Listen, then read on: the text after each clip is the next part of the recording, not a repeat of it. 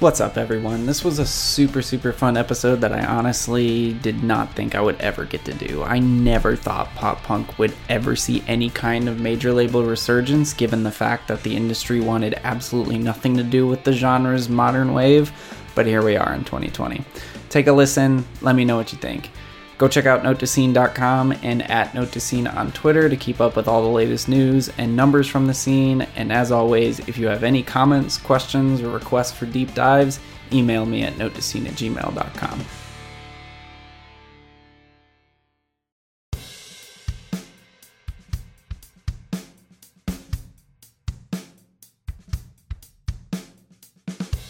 Over the last 5 years, the scene has fallen from any heights it had regained during its resurgence of the early 2010s.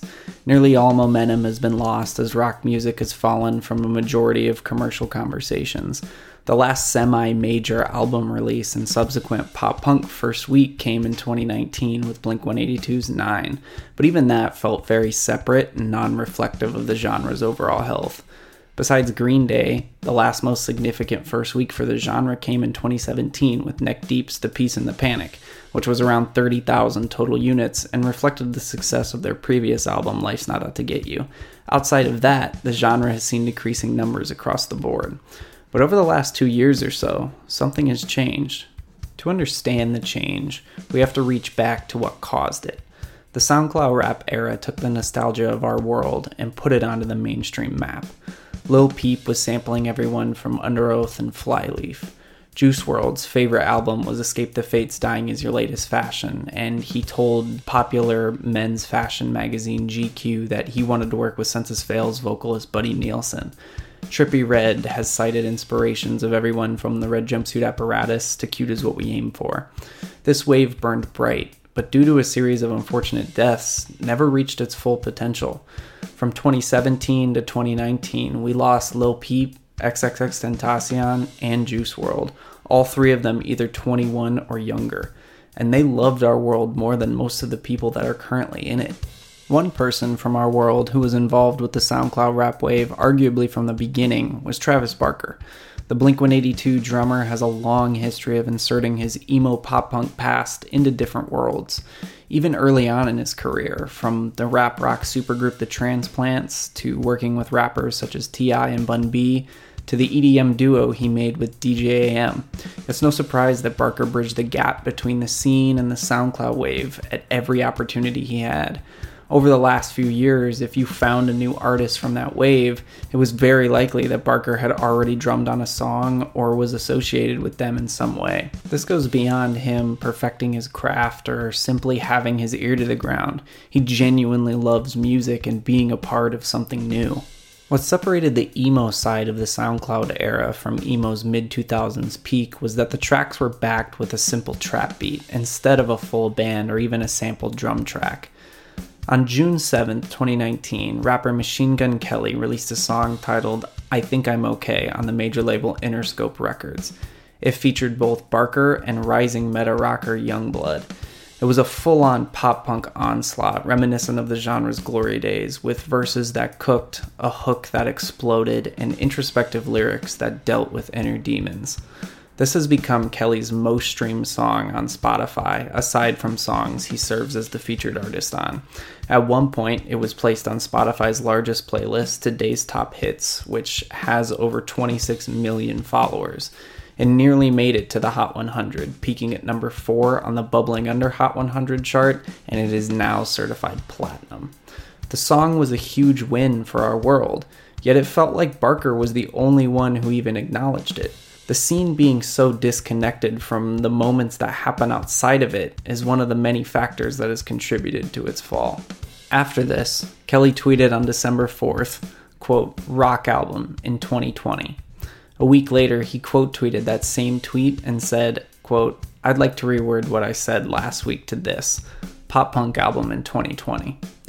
That received over 17,000 likes. And a short while after that, he dropped his second pop-punk song, Why Are You Here?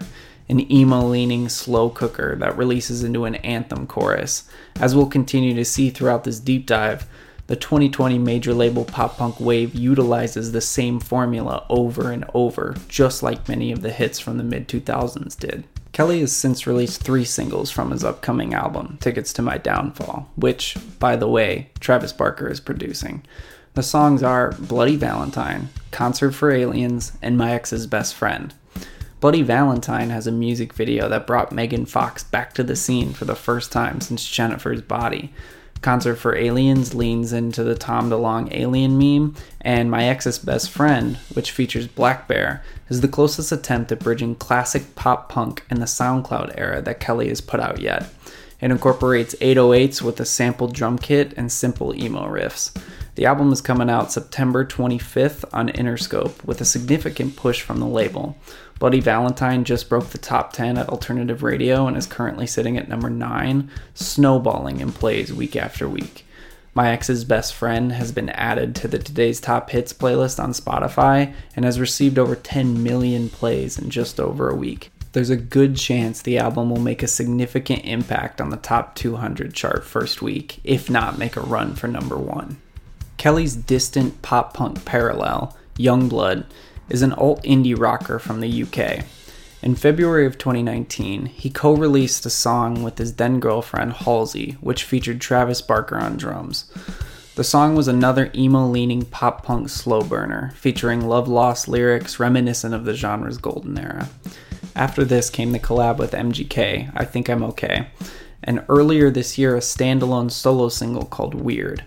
This song featured a more laid-back approach from his typical songwriting, combining a simple 4-on-the-floor beat with electronics reminiscent of the neon era of the scene, a la Metro Station. The video features Youngblood headbanging and strumming on a guitar and has racked up over 4.5 million views on YouTube and nearly 8 million streams on Spotify. It came out on Interscope.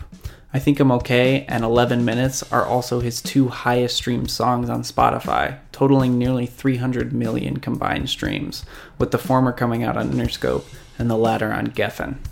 2020 has also brought Jaden, a 19-year-old TikTok star turned pop-punk revivalist. On Tuesday, May 19th, it was announced that Travis Barker had launched his own record label, DTA Records, and that Jaden was his first official signee. He dropped a song called Angels and Demons, an 808 heavy track with emo lyrics and a formulaic emo riff. It was so clean and mathematical that it felt like it was made in a factory. Barker's statement to the media upon launching the label read, "I'm bringing rock back. You're gonna hear it with a lot of the music/artists I'm producing and signing to my label. Jaden is an artist I'm really excited about and is the future of DTA Records." DTA is a joint venture with Electric Music Group and essentially a subsidiary of Fueled by Ramen, which is owned by Atlantic. The video for Angels and Demons received 1 million views on YouTube in 9 hours and has since gotten over 22 million. Jaden's second single, So What, is another slow burner emo track with an 808 hook that gives way to a full-on, full-band pop-punk blast during the final refrain. The track also features Barker on drums. It is currently on the Spotify playlist Pop Rising, which is the gateway playlist for songs to get on before today's top hits, if they get enough momentum. Also, in regards to Fueled by Ramen, All Time Low have defied all odds and are currently having the biggest radio moment of their career with their song Monsters, which features blackbear. At the time of this recording, the song is sitting at number 7 on alternative radio and is snowballing in plays. This may not feel like the biggest deal, but the further this song gets up, the more doors it can open for the band. What's unfortunate is the pandemic forcing them to forego any legwork they could be doing for the song, despite it continually climbing. Who knows, we could see this song break top 40 radio play. Pop punk is a genre with a storied history of ups and downs, from its commercial peak in the mid-2000s to the second golden wave getting essentially blacklisted from any radio play. Nobody saw this major label resurgence in 2020 coming. What do you think happens from here?